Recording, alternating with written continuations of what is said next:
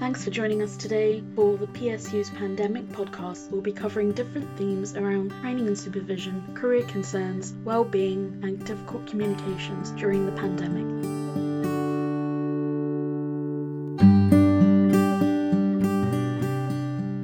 In this episode, we'll be talking about assertive behaviour in the clinical workplace, and we'll be discussing different techniques and cultural variations around assertive behaviour. Also, we'll be learning about how hierarchy within the NHS can affect assertive behaviour.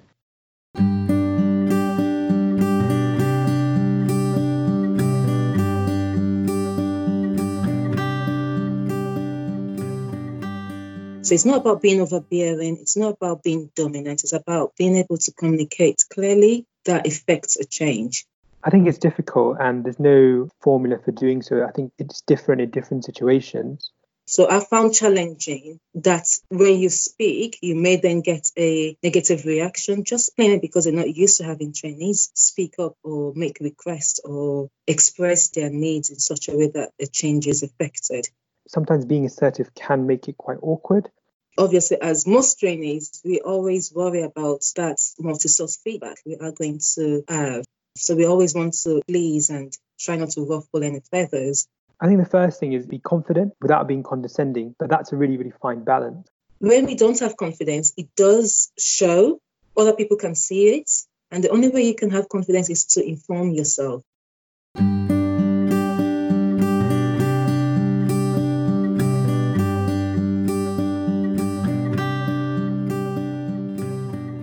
So I'd like to welcome Trevor Bibbich, who's a learning and development careers consultant, and he's been working for 7 years in HEE around careers development and skills training, in particular assertiveness training amongst junior clinicians. Hi Sarah, thank you for inviting me along to the podcast.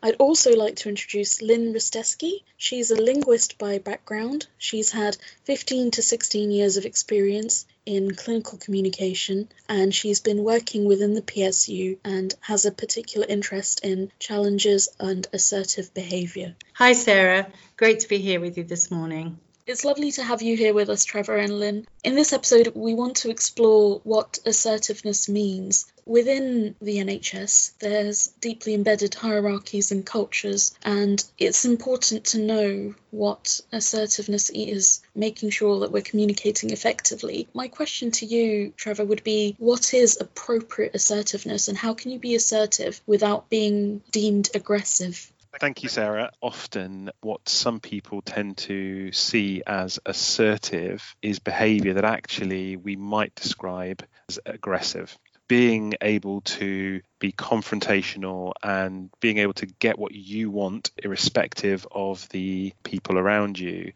can sometimes be seen as that person's very assertive. But actually, while that person may get what they want, the impact of their supposed assertive behaviour has a negative impact on people around them. So the first thing I really want to be very clear about is that assertiveness is not that kind of aggressive behaviour. Typically, when I do this training, we look at assertiveness or possible responses in the group of four. So aggressiveness, passive behaviour, so avoiding confrontation, being indirectly aggressive, which is more about non-verbal or non-specific confrontational type behaviour. It might be something like not making suggestions at a meeting or constantly turning up late. And then assertiveness, which is what we're aiming for. And I'll give you some definitions that I really like for assertiveness. Is it's direct and open communication that balances your needs with the needs of others. And then secondly, stand up for yourself, but not at the disadvantage of other people. So it creates this culture of an understanding of what assertiveness is, which is about creating win-wins. I value your needs and I value my needs. When we're aggressive, we only care about ourselves. And I think it's fair for me to say that only caring about yourself, there can be significant impact on others and situations around you. So ultimately, high quality assertiveness, and this is agreed by all the people who look into this very academically, but high quality assertiveness is about valuing yourself, valuing the other person, and trying to get the most out of a situation for both of you. Thanks, Trevor. I mean, there's also the other side, like you mentioned, passiveness or what's seen as passive aggressiveness. With there being so many cultures embedded within the workplace in the NHS, I've certainly felt overwhelmed at times standing up for myself or being assertive when I'm around more senior people who have been assertive or even aggressive to an extent. So when we have those situations, what stops trainees from going down a more passive route? One of the foundational things that anyone can work on is valuing yourself, as I put it in the previous comment, but we could also call that self-esteem. Because if you value yourself, then it's clear that a difficult situation, even where there's hierarchy, means that you believe that your input is valuable enough to be heard, to speak up. A situation that might be challenging, that you are valuable enough that your input is appropriate. I believe that it's really important to spend time on a regular basis identifying your achievements, where things are going really well for you, so that you can recognize that you're good at what you do, that you make a valuable contribution to the workplace. Because you need to be able to start with, I value myself. Where I don't value myself, that's passive behavior. And ultimately, this can lead to you feeling frustrated. It could lead to potential issues of safety if you had seen something but didn't speak up. So I can totally understand why in a hierarchical situation it's easy to defer to authority and do what you're told. But if you don't agree or you wanted to ask a question, I think you are valuable. You should speak up.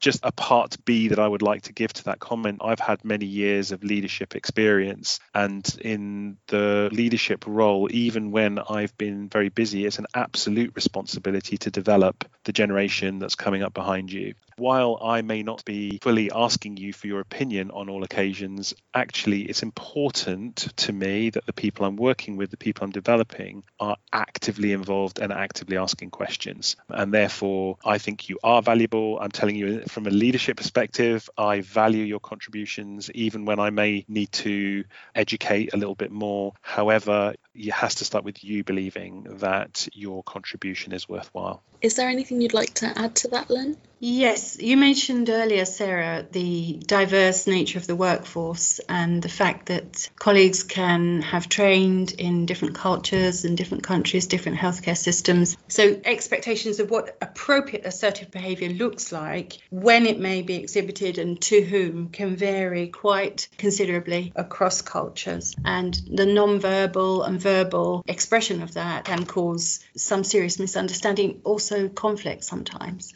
I would agree with you, Lynn. I think there are different cultures due to diversity, but then within the NHS there's a culture in itself of the team hierarchy, the different types of professionals that there are, the clinicians, the nursing and allied health staff. There are different specialties which bring the different sub-hierarchies within that as well, specialties which are seen as the more assertive or aggressive specialties, and it's really hard to break that mould or, challenge it or be different. Following on from what you've said, what do you think that we can do as trainees to make sure that we communicate assertively with our language and with our tone? That's a very interesting question.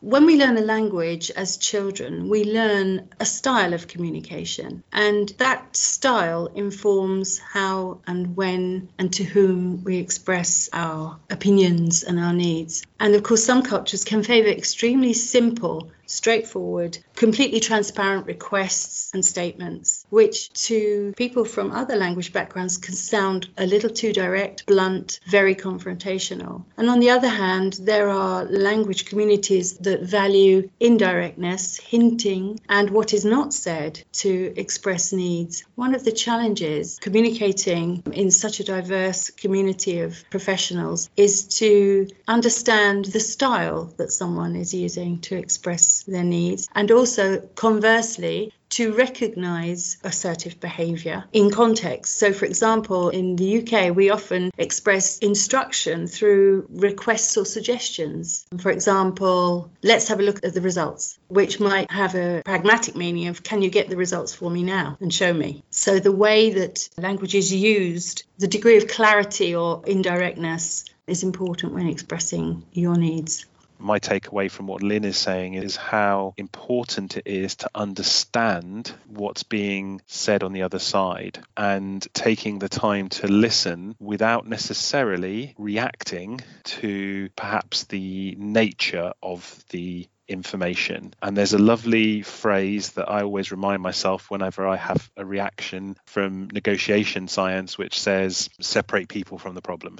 If I can focus on what's the information that I'm getting here, that is the win-win, because we're obviously working towards something. And just because somebody might be a bit more blunt in the nature of their communication because their job requires it, it doesn't mean that that is a reflection of how they feel about me and the interaction that they're having with me. So focus on what you're both trying to solve. Understand that there are different cultures and different natures of communication, whether that be defined by specialty or defined by where you were brought up, and ultimately focus in to solve that problem rather than interpreting it as a personal attack or even just they're not being very nice today. In terms of my experience in the workplace, most of the time people are just trying to get their job done. They're less worried about who you are and how they're interacting with you. And when we overreact to that, we can actually decrease the quality of the communication. What I think is important to recognise in ourselves is that language does have a content dimension, but also a strong relationship dimension, in that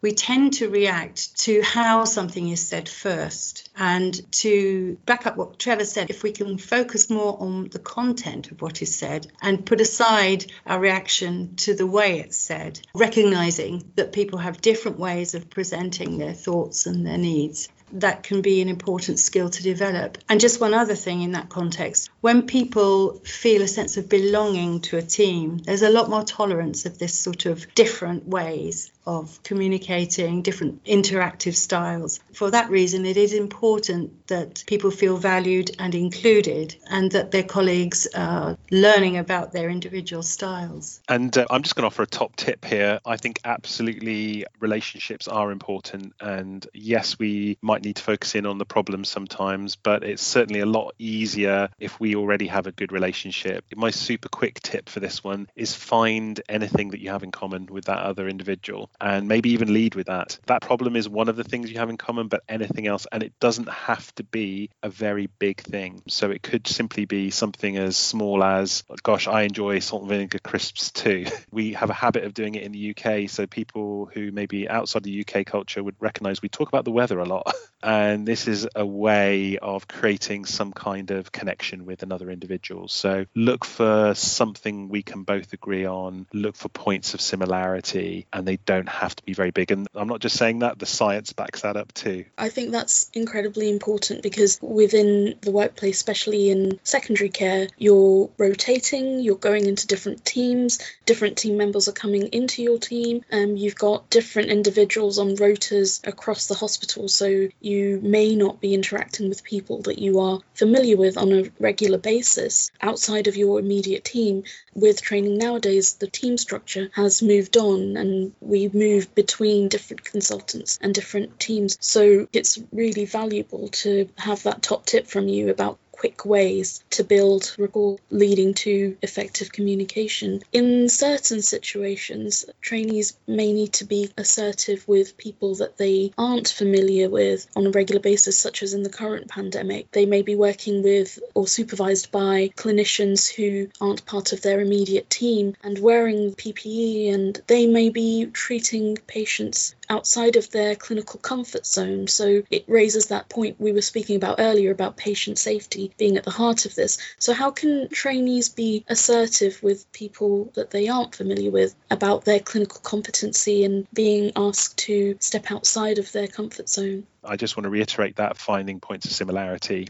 Anything, it could be the fact that both of you are new to this experience. Just that simple case of have you seen anything quite as challenging as this before can be a way of building a tiny bit of rapport, but it's usually all you need just to smooth the relationship over a little bit. Another tip here is, especially if there are hierarchies involved and you're more junior, is to ask for little bits of advice and help, because people have a tendency to warm to others where they're seeking support from you. So for example, it could be if you're working in a different location, could be asking what's the best way to get here, which is the most efficient route in to work, where's the best place to get a sandwich. Little things like that can actually build a little bit of rapport, and rapport can make dealing with more difficult queries easier. So if I feel comfortable in your presence, I'm much more likely to say, oh, I'm unsure about X, Y, or Z.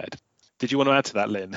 Just to say that listening first is important. If you're being asked to do something that is different or unusual or that you're worried about, listen carefully first to everything before jumping in with a response. Again, on principles of negotiation, work out what you can do, and perhaps you can do some of that and not all of it. Perhaps there's something that can be done in return for you if you offer to help or you offer to step outside your comfort zone. So listening carefully first to what the other person is asking of you, I think, is really important. So I guess you could use that situation, say, I need to insert a nasogastric tube into a patient and you've not done one before. You suggest building up a little bit of rapport and then saying, well, I've seen one done before, but I haven't actually done one myself. Would you mind observing me or taking me through this, then offering something in return, such as, I know in some specialties we do work-based assessments for teaching, so maybe offering something like that. Would that be sort of what you'd see as a win-win situation, Trevor? Well, what I really liked about what you said was you started with the positive, and this is something I'm going to suggest, talking about culture as we were earlier on. One of the interesting things I note from my colleagues here in the UK is we have a tendency to talk about what we can't do first. But you stated that you had seen one done before. So I think that's a great place to start. So I now have an immediate piece of information that tells me about your competency. And great to start with the positive and then to indicate the bit that you need support in. So asking then for support and offering something in return is okay. But I think the thing in return here is that the patient is most well served. So I think that's the win-win-win here is I've observed it. I need supervision to make sure it's done correctly so that the patient gets the very best possible outcome here. So I think that's the bit that's in return. However, no harm. I'd be grateful if you could do this for me, and in return I could do this for you. If you feel that's something you can offer and has value to the other person, then by all means, that will build rapport and improve the relationship in the future. But in my mind, I'd always start with the positive because it puts you in the right frame of mind. Ask for the support that you need. The bit that I would add is being as concise and as clear as you can be, particularly under the current circumstances where everybody's going to be exceptionally time poor, but we're time poor even at the best of times anyway. That clarity and that conciseness is highly valuable, especially to people in your leadership hierarchy. Do not underestimate how much they will appreciate you getting to the point and being efficient doing so. And I often use a example in the training courses where I just have a 3 or 4 sentence dancing around the subject example where I'm going to ask somebody for support. So saying, I was going to ask you last week and I kind of forgot and it's still really important to me. And you can see in people's faces, even after 3 or 4 sentences, even from a very sympathetic audience, just how much they are willing me to get to the point. So no harm in being clear and concise. And like I said, start with what you can do, start with the positive, and I think you'll find that really improves some of these tricky interactions where you're out of your comfort zone. Just to clarify what you can offer instead, in your example, you said, well, I haven't done one before, but I have seen one. That's what you're offering. You're offering to meet someone halfway. This may or may not be relevant, but last night we had one of our individual sessions. And through the session, we noticed that this trainee in the role play included different amounts of information when he was talking to a consultant. The actor was being a consultant compared to when he was talking to a colleague. And there was something there about giving the maximum information you can to a senior to show what a good doctor you are, which actually is not what's required in this situation or in the UK generally, is it? You need to be concise. You need to follow your key points. And something about the relationship that he'd experienced with consultants had meant the extent of information he put in and the amount of times he repeated it for emphasis was quite different from the way he talked to a peer. I think that's really important because within our training, when you're a junior doctor or nurse, your senior colleague or your consultant is signing you off. They are then approving your competencies. And where it's really difficult to be assertive and to show that you have a lack of knowledge or a lack of ability in doing something that they've asked you to do, we often fear that the repercussions of that on their impression of us and our sign-off and our career progression. So similar to the situation you've described where there's someone giving information to show how much knowledge they have, I think sometimes perhaps there's a lack of assertiveness and getting to the point of us not knowing something because of the fear of the repercussions of admitting that to someone more senior. Would you agree with this, Trevor, from your experience in your courses? I would say I agree with that, not just from the courses, but from actually the general working world that I've experienced as well. And I think it's particularly interesting that from the perspective of being in a leadership position, I find it frustrating when people do try and prove that they're great at everything.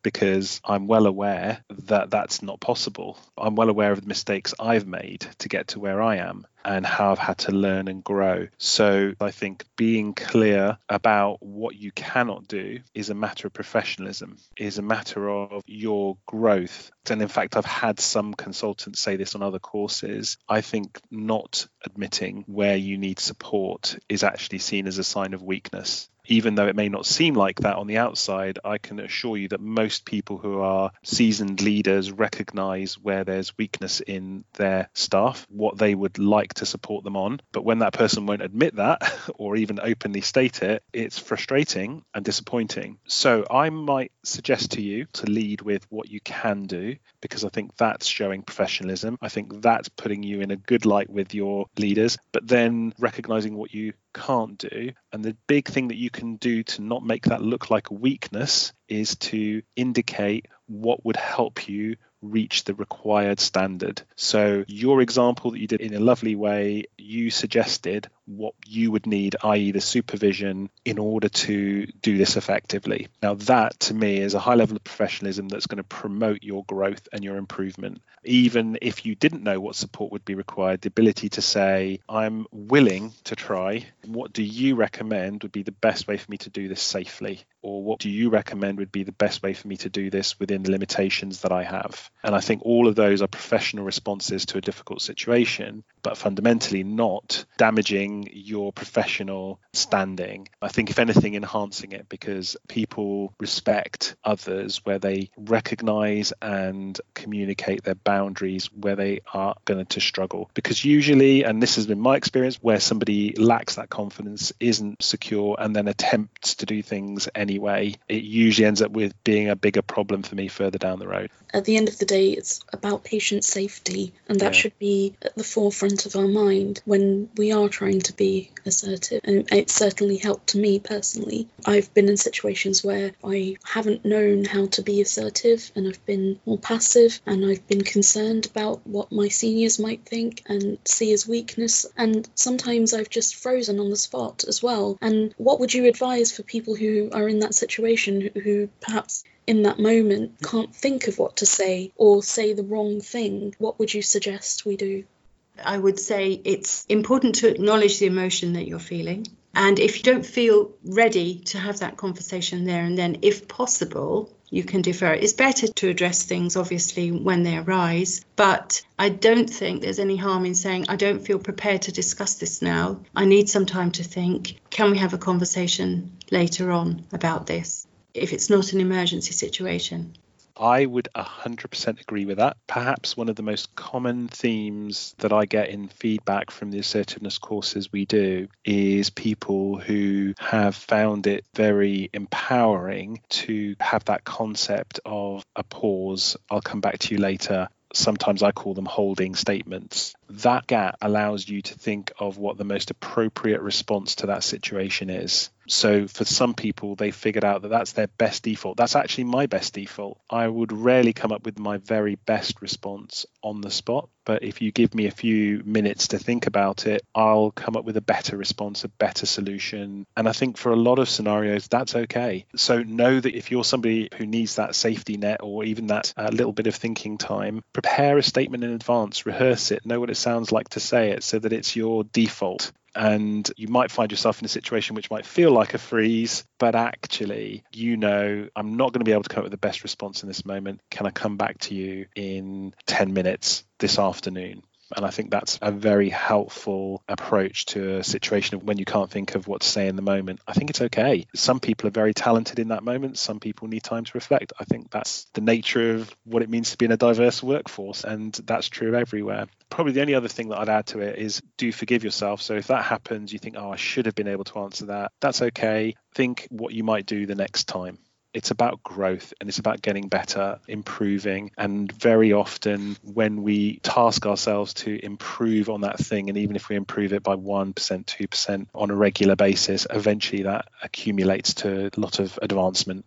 I think you make an excellent point that even if a situation doesn't go to what you think is the best outcome, or you don't manage to say what you want to say, learning from it by reflecting on what would you have said if that situation arose again gives you a chance to not make those same mistakes in the future. And I guess it's about self-compassion as well. Can I ask a question of Lynn? I think it raises this thing that comes up for me time to time in courses, which is about being softly spoken. So it's very easy for me. I'm by default a little bit loud, so I would be heard. People tend to respond a little bit to the authoritative tone. But what could I do if I find that my tone is a little bit quiet, my voice is not the strongest in the group? What do you suggest I might be able to do to improve on that? I'm in surgical training where a lot of people are quite assertive / borderline aggressive, and I've been told to become more assertive because I will make statements in a quieter voice and I'm more softly spoken than some of my colleagues in surgical training. And again, that's seen as a weakness, but that's my default. It's how I develop. So Lynn, I would love to hear your response to Trevor's question. Well, I think that there is a gender issue here as well, isn't there? So as well as volume of voice and tone of voice, it's well documented that women's language is more tentative than men's. We tend to say, I wonder if, instead of I'm going to, or this is, or that should be like that. We're much more, we call it softening in language terms. We tend to gift wrap messages much more. So there are all those aspects as well. There's something here about message matching, which would apply across the board really to communication style. So if we look at what is considered appropriately assertive behaviour in the context of this workplace right now, there will be certain themes that recur. So the pace at which you speak, the supporting body language you use, and tone of voice, etc. I don't think necessarily volume is an issue. I think if your statements are clear and direct, it's less of a problem to speak slightly more quietly. But one thing that is an interesting one is upspeak. So when people use a lot of rising intonation at the end of their sentences, it tends to take away from the strength of the message. Can you hear that in what I'm saying? So when you make a statement like, I need to leave on time today, it sounds less assertive than I need to leave on time today. And then evidence shows that women might add, if it's okay with you, if you don't mind, if that's not too much of a problem at the end. So those are some of the differences to think about in communication style. I'd like to ask something about the phrase, I'm sorry. Would you say that's a very similar thing as when people will say, I'm sorry, I have to leave on time today? Because I would have the tendency to say, don't apologize for that. That's an important thing to you. The literal meaning of phrases is not always the same as their pragmatic purpose. So when someone says okay, it can have many, many different meanings depending on tone, depending on context. And similarly with I'm sorry, it can be an expression of empathy, it can be a genuine apology, it can be a sarcastic comment and quite belittling. So a lot depends on context. I think too many of those softening politeness phrases do detract from the directness of the assertive message. but one or two here and there might be considered to contribute to maintaining the relationship and maintaining harmony. So it's a judgment call, really. You know, who you're talking to, when you're talking, what's gone before and what you want to achieve. But it's not always bad to say I'm sorry, and it can have different interpretations. So my question to both of you would be, what could more senior supervisors or senior allied health staff understand about trainees being assertive and help trainees to overcome these hierarchies to communicate effectively? Well, number one thing for me would be to recognise that people have different ways of expressing their needs, and those ways may be the result of different personality styles, different linguistic and cultural styles, different emotions that people are going through at the moment. So be alert to your initial response to the style of the message and be ready to look behind it to see what the content of that message really is. I'd add to that to say, in my experience, I found the most useful thing to do was to just ask people, depending on the scenario, but let's just say if I'm going to give you commands and things to do, how can we let each other know, or rather, how can you let me know that that's not safe for you or you're not comfortable with that? And because everybody's a little bit different, people will respond to it differently. So I try to understand people by being very open and honest about it. Sometimes I'm going to ask you to do things that aren't very comfortable. How would you like to let me know that you're not feeling comfortable?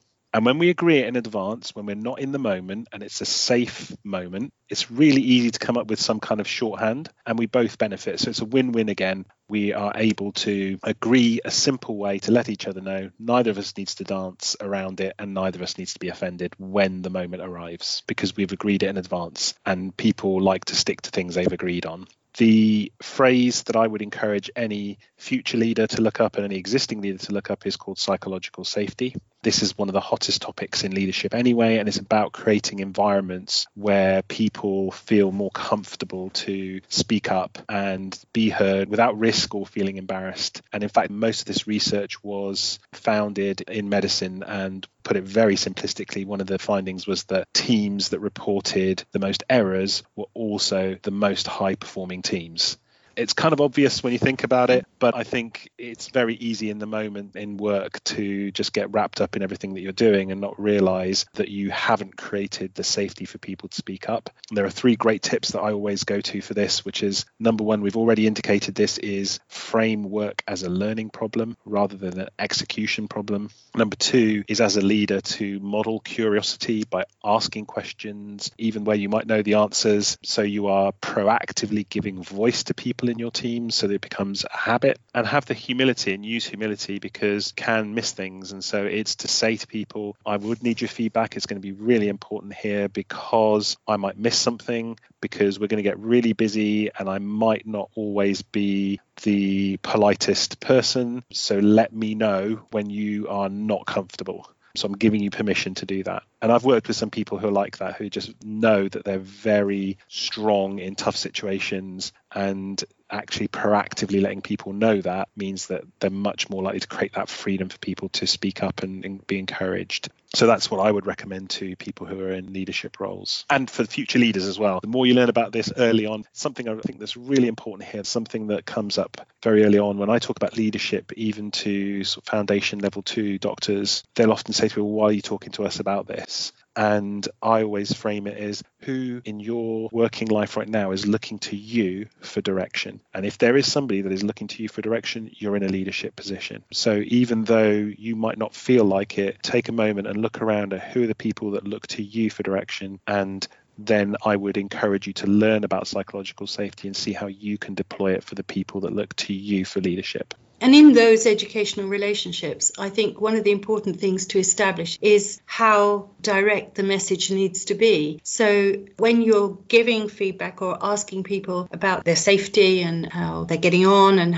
what help they might need, it's really important to be aware that in Britain anyway, we tend to make our messages fairly oblique, and that other cultures may need much more direct expression or less direct expression. So be sensitive to the style of the message that you're giving, and to check how it's received. Actually, I've worked with several trainees who have not been able to interpret things like, that's quite a good suggestion. What does that actually mean in English? But being much more direct for people who expect a clear, simple message might feel a bit blunt to us, but it might help to get the message across and avoid people saying, I've been here for 5 years and I've only just realised that people have been saying, my supervisor has been saying some quite critical things, but in a very, very nice way that I couldn't read. So being aware of the directness or indirectness required to get the message across, I think is quite important. Which comes back to listening, and probably a good time to mention active listening. And the element that I've found very, very useful is when I hear things, to let people know what I've understood, to get a reflection back from them as to whether I've understood correctly or not correctly. Very, very helpful, I've personally found. Checking understanding, really important. Clarifying where you're unsure in order to make sure that you're on the same page. Things that we're talking about, they're all professional behaviours. Not all of this will be easy necessarily if you're not somebody who defaults to assertive behaviour, but I would encourage you to work on these things because they're all things that will improve your interactions with patients, with colleagues, with anybody that you encounter in your working life and beyond, I expect. But I do consider these to be a matter of professionalism. So therefore, it's okay if it doesn't go right first time. It's okay if you're not perfect at it, because these are skills that you need to grow. And like anything you need to grow, it requires attention, love, and nurture.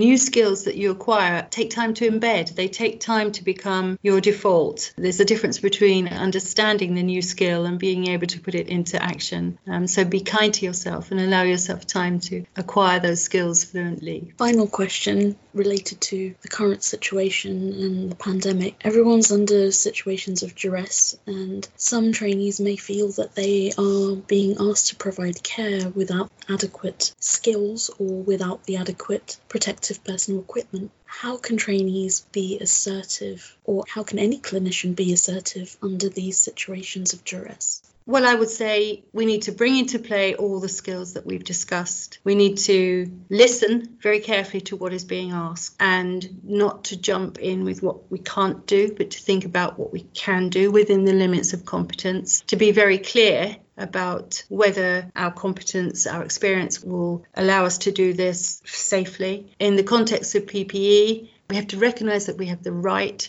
to decline, to put ourselves in danger, but at the same time to work with the other person to find alternatives to solving problems. And finally, to recognise, as we said earlier, that if you need time to reflect before you're able to give an answer, that's okay too. That if you need to press pause and come back in a while when you formulated an answer, that's quite an acceptable way to approach the situation.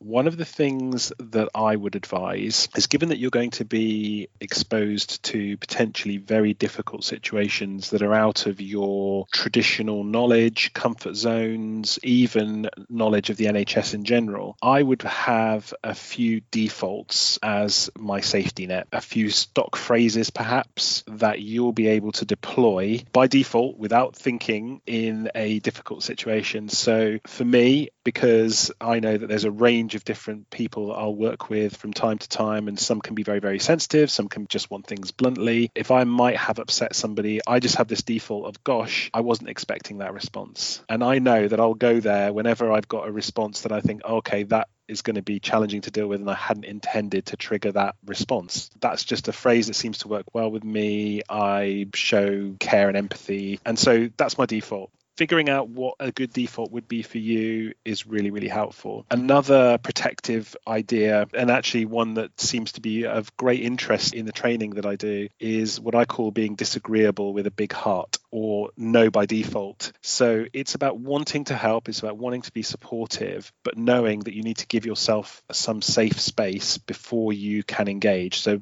basically, if I say, I can't commit to that right now, but tell me more information and let me see what I might be able to do. So you've let people know by default that you can't do something, that you won't do something, but then that gives you the freedom to actually think about what is possible in this situation. Whereas if you just go with your initial emotional reaction, you might want to prevent yourself from, engaging at all. So be disagreeable with a big heart. Want to really, really help, but protect yourself. And then the last thing that I want to share in this area is actually a specific technique. The reason I want to share this specific technique is by far and away, this is the thing that people tell me is something that really helps them, because what it does, similarly to what I said about being no by default, it's a structure that gives you the ability to give feedback. It's a good structure for redirecting behavior. So it allows you to give that feedback in a structured way, in a way that you know you'll cover all the bases without having to worry about something that you might have missed or saying something in a wrong way, because this is intended to maintain the quality of the relationship. I'll give you the very, very quick version of it here. So first of all, describe the behavior that's causing the problem or the challenge. And people believe they can change behaviors, not necessarily who they are. So if I'm the problem, I'm going to be much more defensive. So what's the behavior? What's the effect on you, the team, the department, or the situation? Specify the action you'd like them to take. And being specific here is really key. And then giving them some kind of result for changing that behavior. So largely, I would argue a positive framing is better there. So if we can change this behavior, then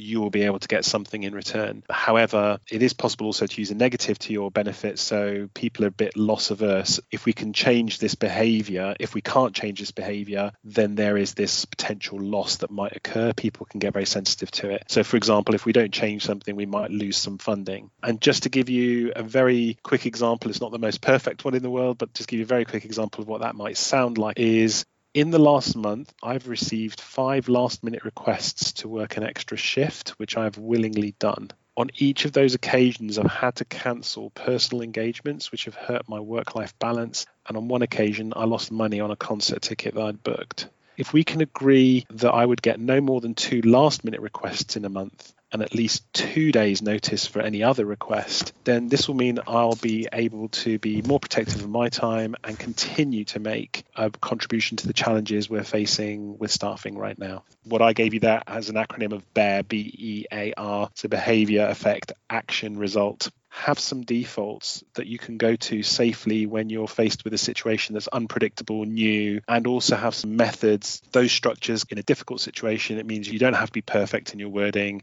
and then use that to communicate. And again, it'll increase the chances of being understood appropriately. Thank you. It's really useful to memorize the phrases. Thinking about the language of what Trevor has just said, I noticed that there's a lot of I and we and very little you in this. So your language doesn't come across as accusatory or blaming, but much more about how you see things from your position and how we can work together to change the situation. So for those who are not so comfortable being assertive or learning to be more assertive, and for those for whom English is a second language, it's really beneficial to memorize some key phrases, some structures, the if phrases, the if statements. If we can do this, then that might be the consequence. Those kind of patterns of language are useful to work on in advance or as you develop your skills in assertiveness generally. One of the exchange of if you do this and then I do this, there's another that I'm a really big fan of, which is where you make some kind of commitment to an individual. So it's showing that you want to cooperate. So in the example I gave you, I think I defaulted to it because it's very natural for me, is I want to help with the current situation, although something's going to have to change in order for me to be able to do that. So I will make this contribution.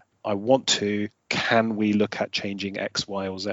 It's saying that you are willing, you're a participant here, you're not putting up barriers, but we do need to make some adjustments. We do need to consider something. I might need some support, some information, some protective gear. So indicate, if I can have that, then I can make the contribution that we need to make here. I'm 100% willing. And a tip might be to involve the other person in the solution finding. So my instant reaction, if I was faced with that situation, is to say, I want to help. I am finding that I can't get the PPE that I need. And what do you recommend is the best way forward here? Or what can we do to resolve this? Because I'm just itching to be involved, but it's not appropriate to do so without the PPE. And I wanted to add just one more bit of advice in terms of how you frame things. I would say, particularly when we're dealing with hierarchy, is to defer to that hierarchy in a way. So what I mean by this is to indicate you recognize this. So earlier on, Lynn had said something about, I've been here 5 years. And it might actually be useful to say something like, you've been at this location for 5 years, and I would welcome your input for an approach that I had in mind that might help us improve the quality of the work that we're doing here. So I am acknowledging that I am not telling you that you are wrong. I'm acknowledging that you have a valuable contribution to make. I recognize your authority and I wanted to get some input, and therefore we're together on this rather than it's me versus you or you versus me. And that's the important part of being effectively assertive, which is to work towards maintaining the relationship, building a relationship, rather than encouraging or increasing confrontation within that relationship. Well, thank you both for your wonderful tips and your insights into assertive behaviour.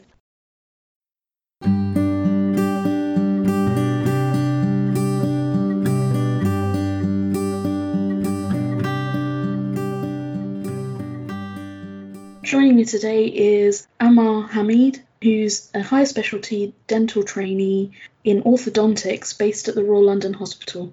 Hello, everyone. So, Ammar, I wanted to ask you about your experiences of being assertive. As a trainee, what did you find difficult about being assertive? I think by being assertive, you often don't completely agree with someone, or you do something that someone doesn't agree with. And I'm someone who always likes to build a really good rapport with either my patients or with my colleagues. So for me, that's the biggest thing I find difficult, ruining that rapport or that relationship with someone. And how did you overcome these challenges to be assertive? I always try and think what's in the patient's best interest or what's the safest thing for me to do right now. And I feel as a clinician, that is part of my job to make that judgment, even if my colleague doesn't think so. What would you say to other trainees listening about how to be assertive? So I think it's important to be confident when being assertive and be firm in your conviction, but try not to be condescending to that person. If time permits, you should try and explain your reasoning to that patient or to that colleague right there and then so they can understand your point of view. However, sometimes time doesn't permit, especially with clinical situations with colleagues. And I always think it's important to try and find time at the end of the day or at the end of the clinical session just to explain that reasoning and clear the air. Yeah, so how do you overcome your fears when speaking up and being assertive? Or how do you overcome the challenges and obstacles of the power balance? I think sometimes you need to take time out to think about what you're going to say and how you're going to say it. And I think sometimes speaking to friends or colleagues who are in similar field about the situation that's occurred and maybe what you want to speak to your supervisor or your senior about before you actually speak to them can be a really good way to fine-tune what you're going to say and overcome your fears and make your conviction more firm. Ammar, that was really great advice. I have Toyin, a GP trainee, who's kindly speaking to us during the pandemic. Toyin, how are you? Thank you, Sarah, for having me. I'm good. As trainees or as clinicians, we are subject to lots of situations, particularly in a high stress time, such as situations where we might need to address conflicts or be assertive. Can you describe some of the things that you may have felt previously when you were more junior about being assertive? Yes, Sarah. What we first need to establish is appreciating what being assertive is, because I feel that would go a long way in allowing us to realize that it's something that we all need to develop. It is a skill. It is a mode of communication. I'd like to think of it as a quality of being self-assured and being confident without being aggressive. And it is a way of expressing yourself in a way that you are comfortable with, that you have made known your needs and your wants in a way that changes are effected.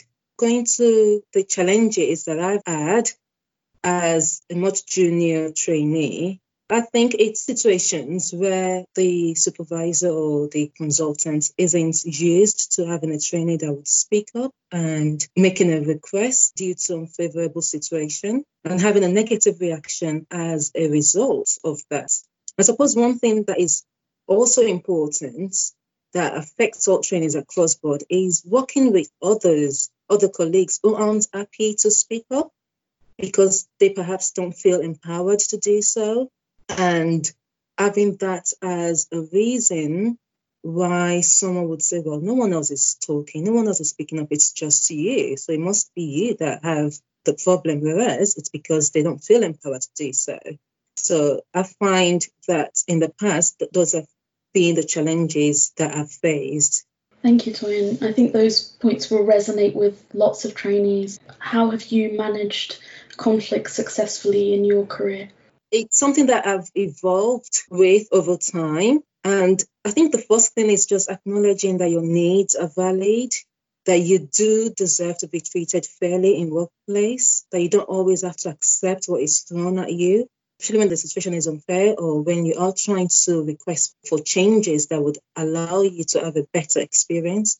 And whilst doing this, you are also effecting positive changes for your other colleagues.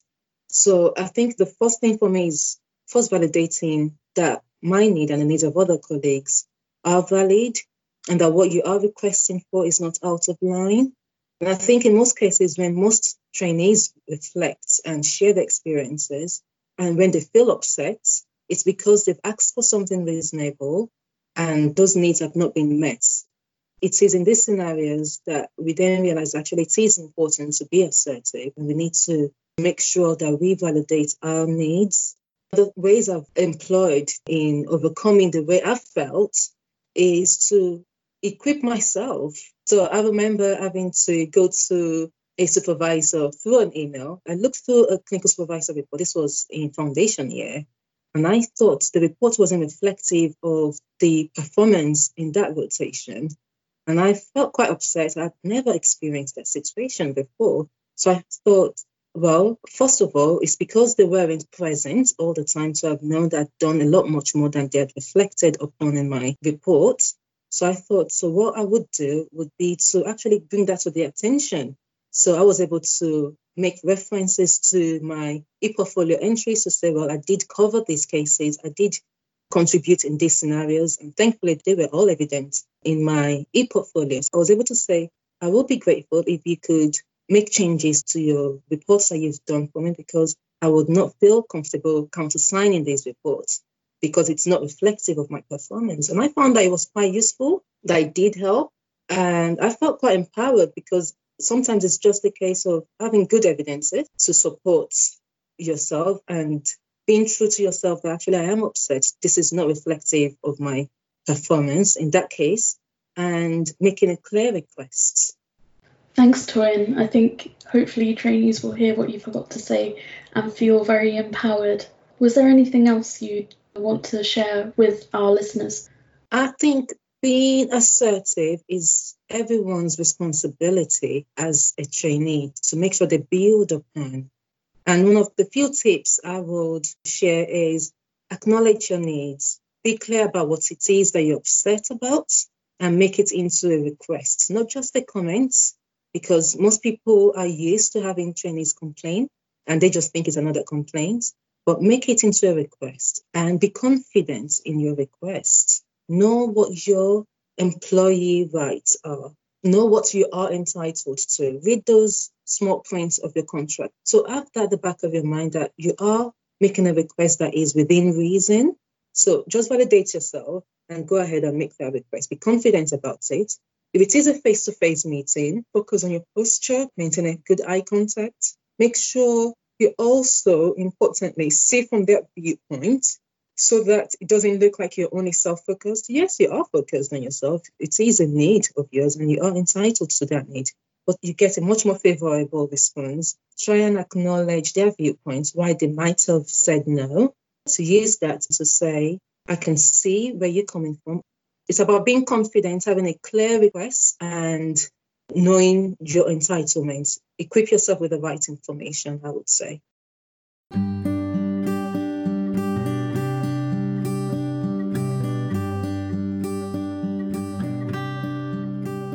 I'd like to close this episode and hope that you'll join us for our next Professional Support Unit's Pandemic podcast. In addition, I'd like to make a small mention of certain charities that are running at the moment. So there is the Scrub Hub and the Facial Protection Hub that are providing PPE for trainees and doctors and nurses across the country. So if you do not have PPE, please get in touch with them. I'd also like to thank Vanessa Petroni for her help with leading this episode and the technical support, and to Jane Gardner-Florence for her editing. Thank you very much.